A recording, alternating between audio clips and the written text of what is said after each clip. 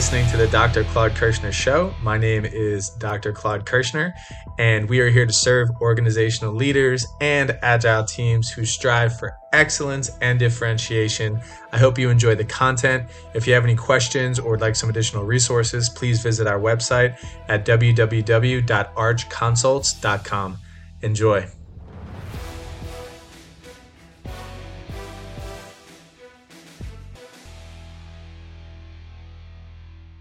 All about how are we utilizing our resources? How are we funneling our resources towards our strategy in order to accomplish our mission? We're going to talk about operations today.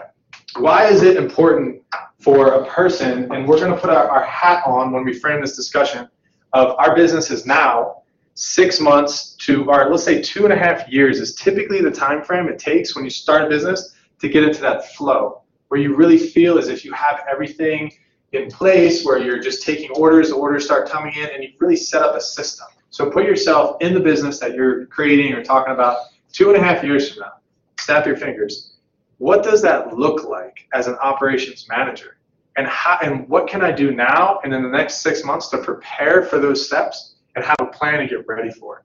And the other question is, why is it good to do that stuff now as opposed to the funny terminology is ready, fire, aim? But she was not prepared in the early phases of her business for the influx of orders that she was going to get. She's a salesperson. Everybody thinks differently. And as entrepreneurs, it's so important that we hire to our weaknesses and that we stay in our strength. So eventually, and remember, we're 2.5 years from now, the critical hires that we bring onto our team, we have to find the people that are good at the things we don't want to do. And in order to do that, we have to know who are we, and then also when we bring someone onto the team, who are they and what are they good at? So why is it important to understand how we think and whether or not we're introverted or extroverted? Do you think that this is exciting for the salespeople in class? To look at all this stuff and figure out how we're going to get the stuff, how we're going to utilize the stuff, how we're going to fit it into a system, how we're going to manage this system, how that system's going to produce for us, how we're going to measure the system, how that system's going to scale. I'm trying to make a point of saying that operations is not for everyone. We are a force of one, maybe a force of two when we start our company, maybe a force of three. And even when we're a force of 2 and 3, we still have to divide and conquer on labor. And we have to realize what are the things that give us the juice and that we're passionate about, we're missional about, and what are the things that drain us. And the things that we're just like, whatever it is. The reality is we can't ignore any of them. We have to do all of them, but eventually as we build out the operations, we can focus on what we're strong at. So we got our extroverts and we got our introverts. So on the bottom side, the bottom here is sensory thinking. So more empathetic, they're better at reading social cues. They're genuinely better at understanding others' emotions because they can sense it and they like to feel like they're a part of other people's lives. Whereas the intuitive thinkers, these are the sensory thinkers, these are the intuitive thinkers. The intuitive thinkers are always head in the clouds. What's next? They're thinking on another level. They're thinking progressively. They're thinking about the future, the ideators, the creators. And typically they sort of bounce around a little bit more, and they may not be as good at saying, are you hungry? How can I help you? Because they think that their creative helping intuition and the conversation they're producing is helping. And so there's not a bad thing about being intuitive, and there's not a bad thing about being sensory. The reality is we have to know what we're good at and where we thrive and what we struggle with at times. She just didn't care about it. She didn't care about the mechanics of the business. Her passion was on the vision, her passion was on the product, her passion was on the creative side. So she had to find people over here and over here who were really good at that kind of stuff. And the most important things that these CEOs did was capital allocation. How much money do we have? And where is it going? They have stagnant money. It's float. It's sitting there doing nothing. They need to deploy the capital in order for it to earn a return. So the strategy in which we use to deploy capital is one of 3 key functions that we have as leaders. How are we doing it? Why are we doing it? And what is the long-term plan here? And it talks all about how are we utilizing our resources? How are we funneling our resources towards our strategy in order to accomplish our mission? What do we have and how are we targeting it to our strategy to accomplish our mission? Capital allocation is key in that. Number 2, operational effectiveness.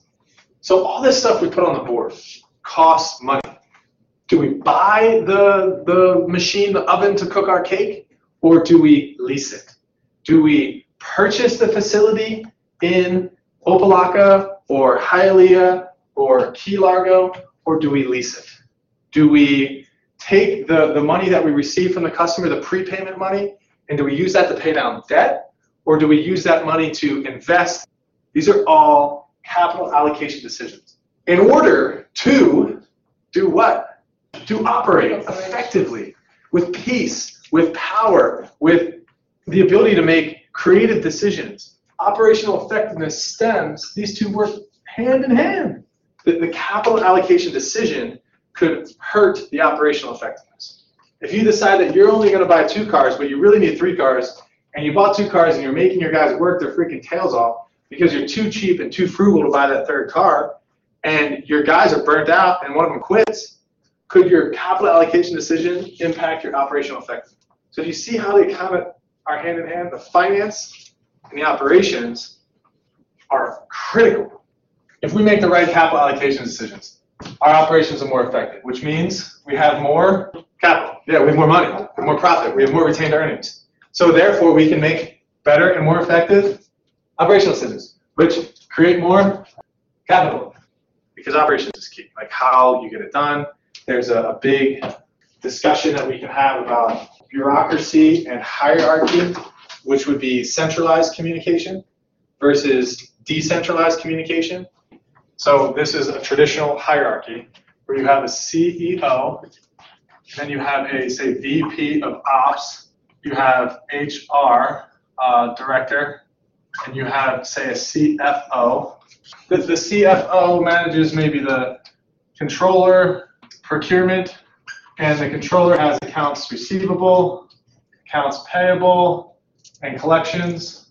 Procurement has a buyer and a relationship specialist, and VP Ops has field manager 1, field manager 2, and maybe an ops manager, and then they have their teams. And everything that has to do with decision making typically has to funnel up, up, up, and then a lot of it has to be approved. This is a centralized decision-making hierarchy where a lot of things have to be, decisions are difficult to be made. Operational decisions are hard to be made, and so are capital expenditure decisions. It's like there's always this big meeting about whether or not we're going to do something. Centralized. Decentralized would be Unit 1, Unit 2, Unit 3, Unit 4, Unit 5, all reporting to a operations. Forget about the system. All of these guys are commissioned to make decisions for their own business unit. You need to figure out what you need to operate, and you have a budget, and you make it. If you need anything at all that's above and beyond, you just come to me and I'll make the decision. And this guy has the full authority and the autonomy to do whatever he needs. And only when it's needed does the CEO get involved in those kinds of decisions. These are almost like individual business units, decentralized. We're talking about we're talking about centralized versus decentralized hierarchical structures. But this is critical to understand when we think about operational effectiveness. What structure of our organization is going to be most conducive to our mission, vision, our resource allocation in order to be most operationally efficient? It's the one guy that makes sure operations is good. So that's the hat we're going to put on today. And we're going to make sure that these guys all have everything they need in the field, which encompasses all of this stuff in order to get the job. How are you actually creating value? But when we think about operations, we think about 2 things. Everything you see up on this board, it needs people to make it function.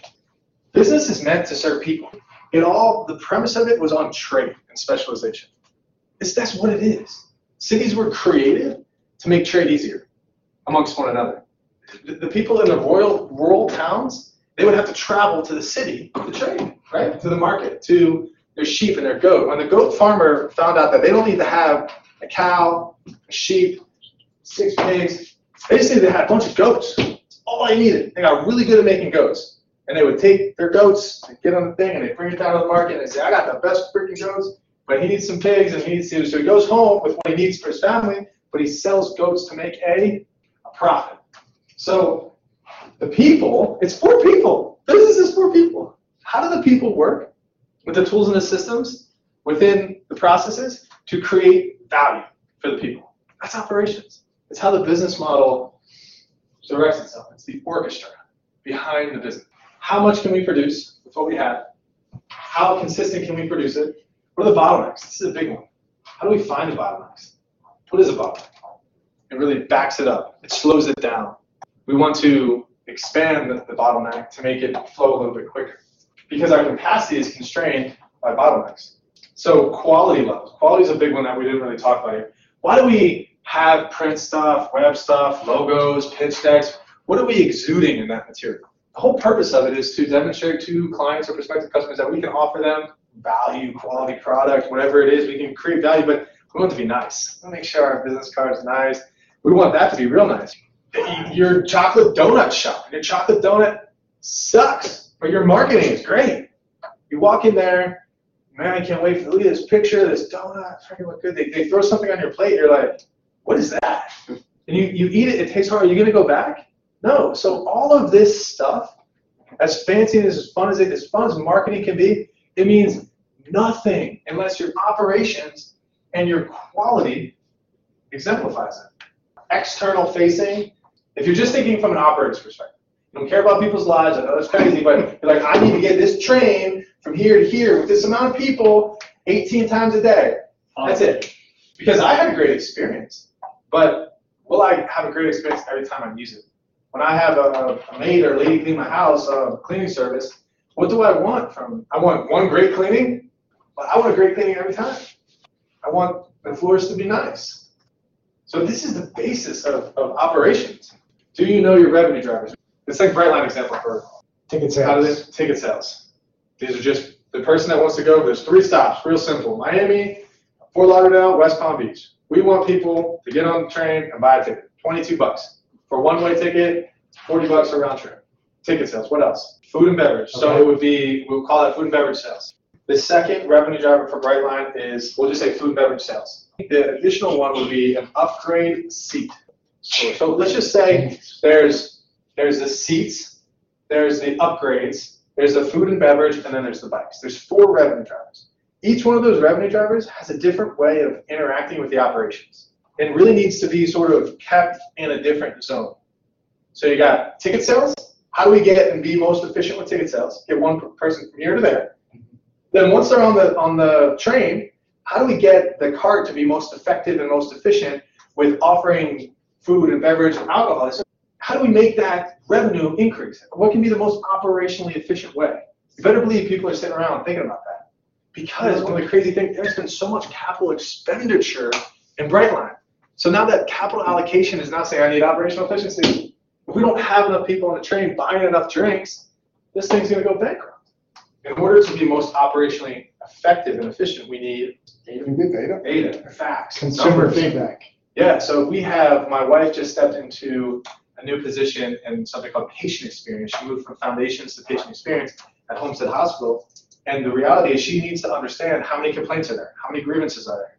She needs to know on a weekly basis, on a daily basis, on an hourly basis, count these things. And if we don't have a system that can count those things, it's difficult to set goals, saying, okay, we're going to go from 100 complaints and 10 grievances a week to 90 complaints and 5 grievances a week, and we're going to set a goal of 3 months. But she can't do that unless she has the data. So as an operator, it is pivotal to have information and systems and data in order to make decisions, which you can spend all day, which is the tough part about operations, collecting data and never actually make an impact in operation. Because data, what data is for decision making. Let's look at the Brightline example. We talked about the different services, the transactions. When I pay Brightline on my credit card, do they get the money right away? Probably not. Maybe it's sitting somewhere. If you have 1 million people a day using Brightline and they delayed your ability to collect that cash for 2 days, could that hinder your operations? So there's like a third party. Would that be a capital allocation decision? We're just going to buy that company. They have all the systems. They help us with our credit card payments. But my gosh, in order to effectively operate, if I buy that guy, that gives me access to my capital 2 days earlier, and that's a significant decision in me being able to allocate that capital differently. So it's kind of a convoluted way to say that our transaction costs are something we should take into consideration as well. Transaction costs, when you buy a house for $300,000, you say, okay, I'm buying $300,000 house. How much does that house actually cost you? What's associated with some of those? Taxes. Closing costs. Closing costs, taxes. So your proceeds are a lot lower than what you had expected. So those are called transaction costs. Whenever we buy things, whenever we exchange things, typically there's fees involved. And as operators, we gotta understand those fees because they add up. Bank service charges, late payments. If you have a relationship with a supplier or vendor, they issue you credit for 30 days, and after 30 days, they start putting late payment penalties on you. You need to know that because over the course of 2 years, you can get hit with thousands of dollars of late penalties. So if we invested $100,000 and each video game costs $50, the question is, how many video games do we need to sell to capture that $100,000? The answer is 2,000 video games. So we spent $100,000 and we have $125,000 in revenue. If we say, all right, there's $100,000 of initial investment, no additional operating costs, and we were able to manufacture, produce, sell, market, all of this kind of stuff, we would break even after 2,000 units. And everything over 2,000 units, we would literally make $50 per unit. Is that realistic? It isn't. How is that? The answer is no. Because realistically, the initial investment is going to produce those things, but you're going to have ongoing costs associated with making those additional units. These additional costs are going to be continual. Every single time we produce another unit, it's going to cost us that. So in all this time frame, we're incurring costs. So another thing would be here, this would be operating costs of, we'll say it costs us another $50,000 to operate. So we can dig at this a little bit further, but the truth of the matter is there's additional cost of operating that is in addition to the initial capital outlay when we talk about break-even. But the reality is you have to learn, and this is critical for our operations, what if that 6 months was 6 years? What if that 6 months was 7 months? What if that 6 years was 2 months? So do you think it's important for us to know when it is that we're going to break even with the money that we spend on our company? It's so critical in understanding the operations of our business. We have to know how long it's going to take to make a certain amount of units, how long it's going to take to get a certain amount of clients, how long it's going to take to break even. We have to know how many units of sale that is. We have to know what our cost associated with each one of the different products is. So your fixed cost divided by your contribution margin, break-even point. So there's break-even point in number of units sold, and then there's break-even point in like how long it takes to sell those number of units. It's really interesting because when you think about manufacturing, you think about a product, it takes a lot of initial investment, right? But once you hit that break-even point, is the contribution margin potentially higher? Once you spend all that money making those t-shirts, and let's just say that you break even as 50 t-shirts. Once you sell that 51st t-shirt, is your margin higher potentially than like a service? Let's try to frame it with some relevant business examples. iPhones, nice shoes, basketball hoops, luxury goods. So when you purchase that luxury good, they've already figured out how to manufacture it, they've already figured out how to design it, they've already figured out who needs to make it, where they need to make it. There is so much cost associated with that. So they need to sell a certain amount of shoes just to recoup those costs. But once they break even, boom, margins go up. Typically in products, margins go, now think about a service, the airline industry. When we get more passengers on planes, we still need what in order to use these planes?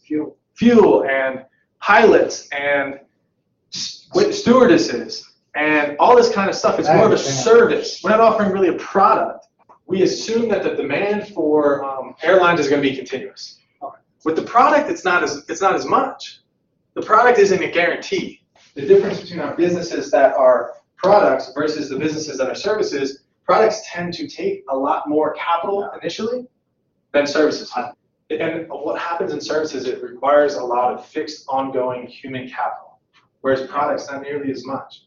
It requires a lot of initial upfront investment, human capital, then once, again, you break even, boom, you should take off to the races. So that's why a lot of venture capital, they like to back products, they like to back technologies, because they can initially invest, and then once, if it hits, the margins and the cash flow are extremely high. You just open his doors. What happens? What does this look like? Day one. At the business, everything's set up, we got all the stuff we need. He needs customers. Sales process, right? What does that look like? Step one, hire a sales guy. Sales guy goes out, calls customer. And typically once you call the customer, you do what? Schedule a meeting. A lot of times in the sales process, you have to follow up on the meeting, right? Then you might do a promotion.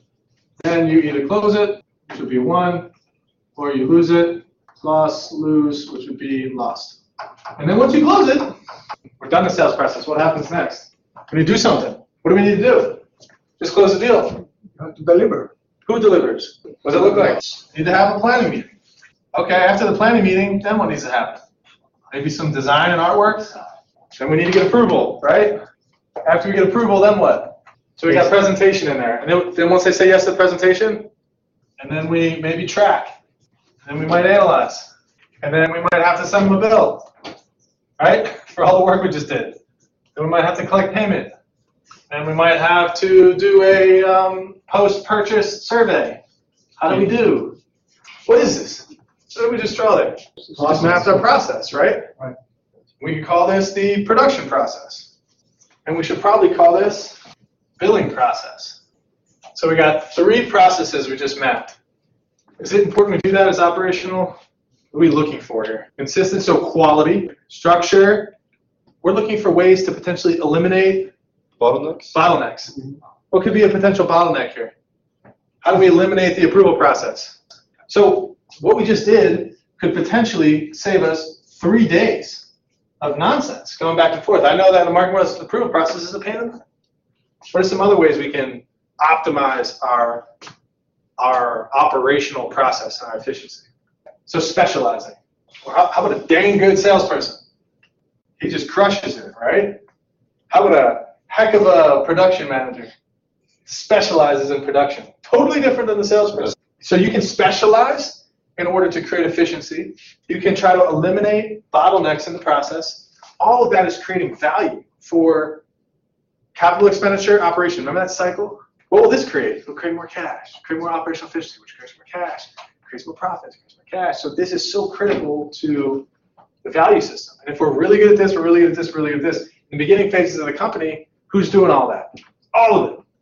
You're getting sales, you're doing some design, you send them the invoice. You use QuickBooks online, it's pretty quick, it's automated, you try to automate all this stuff.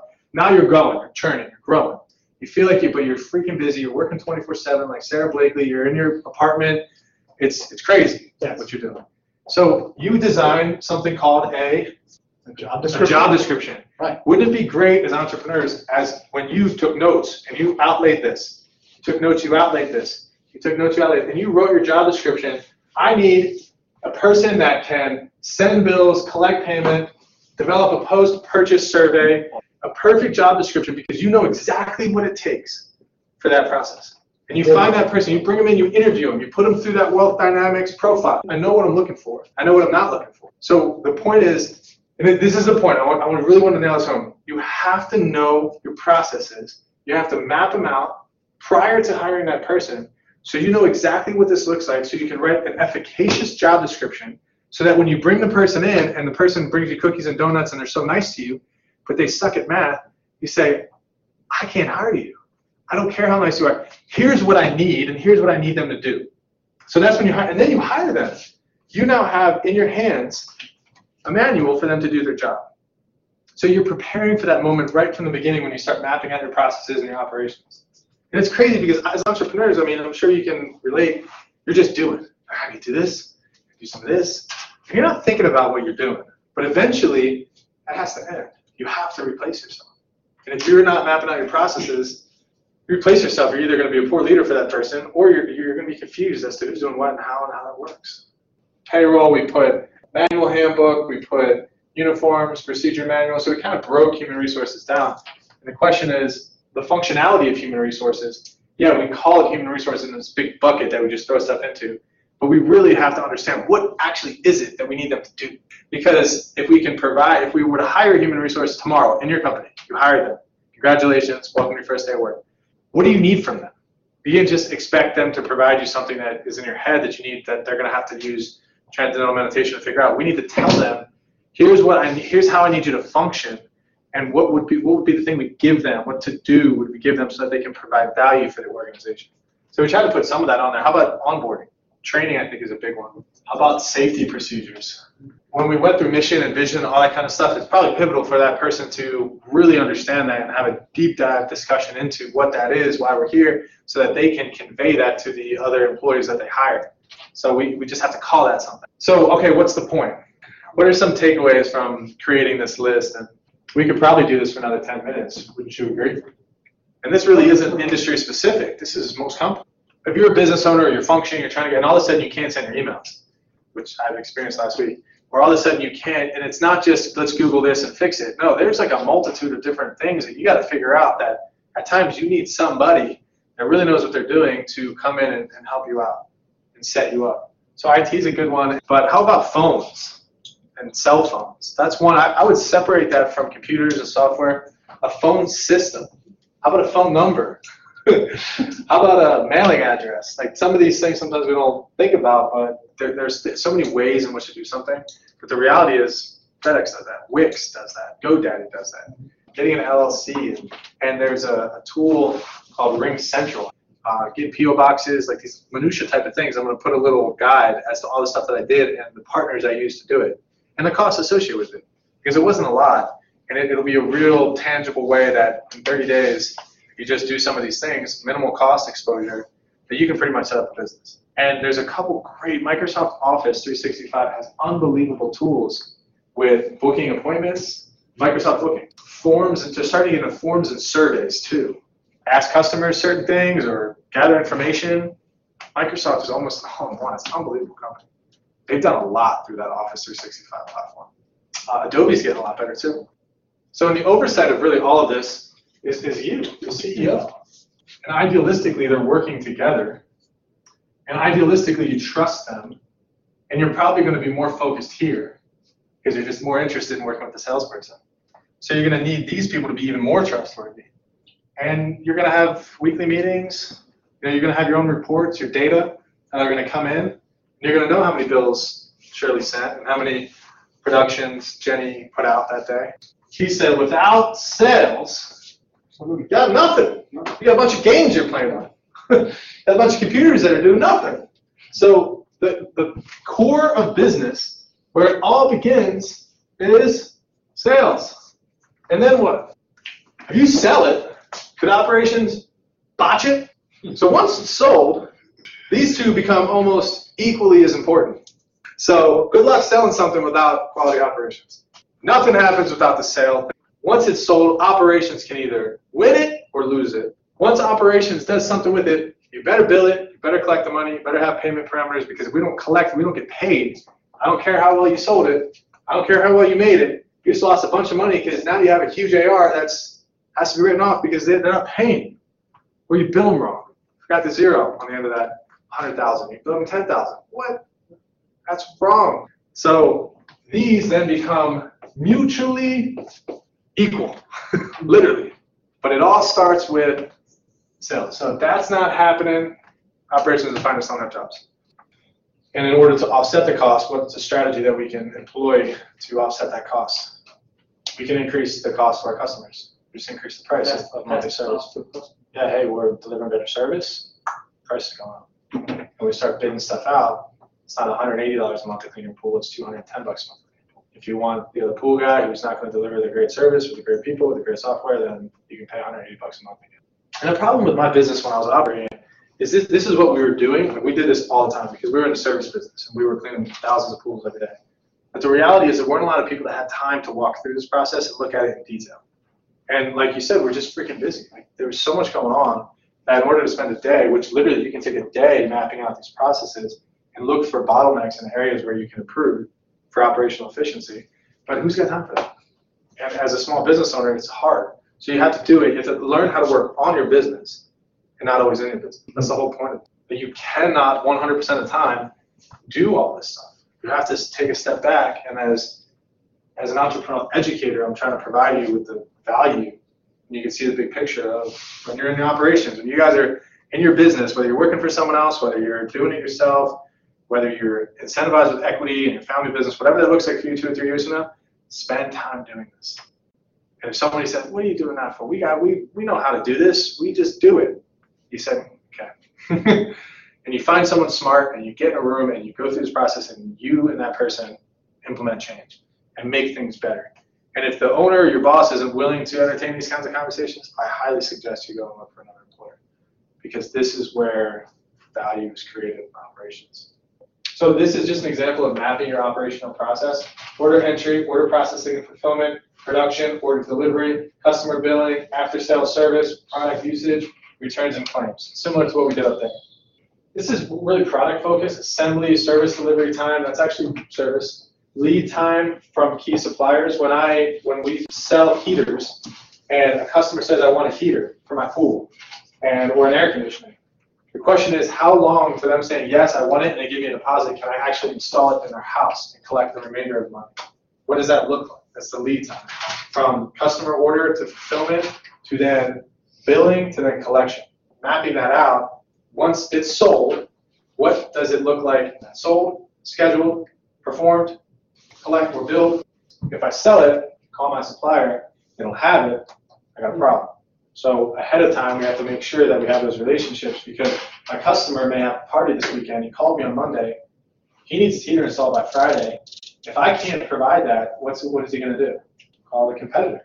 So we have to understand our demand, consistency of demand, inventory policy, how long. So if we had 15 heaters on hand, we wouldn't have to worry about that. But if we have 15 heaters on hand, we're susceptible to theft, we're susceptible to more significant capital expenditures, we're susceptible to not selling those things and having to scrap them, we're susceptible to they're just getting old and collecting dust on our inventory. Inventory is risk, inventory is expensive. Wholeheartedly decreasing inventory is a better business strategy. But sometimes we have to keep inventory, so we have to have inventory policy. You may not think that, if you're in business, that all this stuff matters, but it does.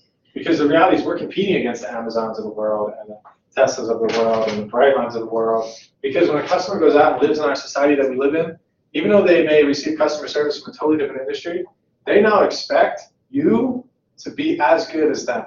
And they're very sensitive to that. If you don't pick up a phone call from a customer, they think you suck. If you let your calls go to voicemail, you got a problem. And emails, same thing. So the reality is this stuff is important. And customers, when they're paying you, or they're thinking about paying you, they want good service.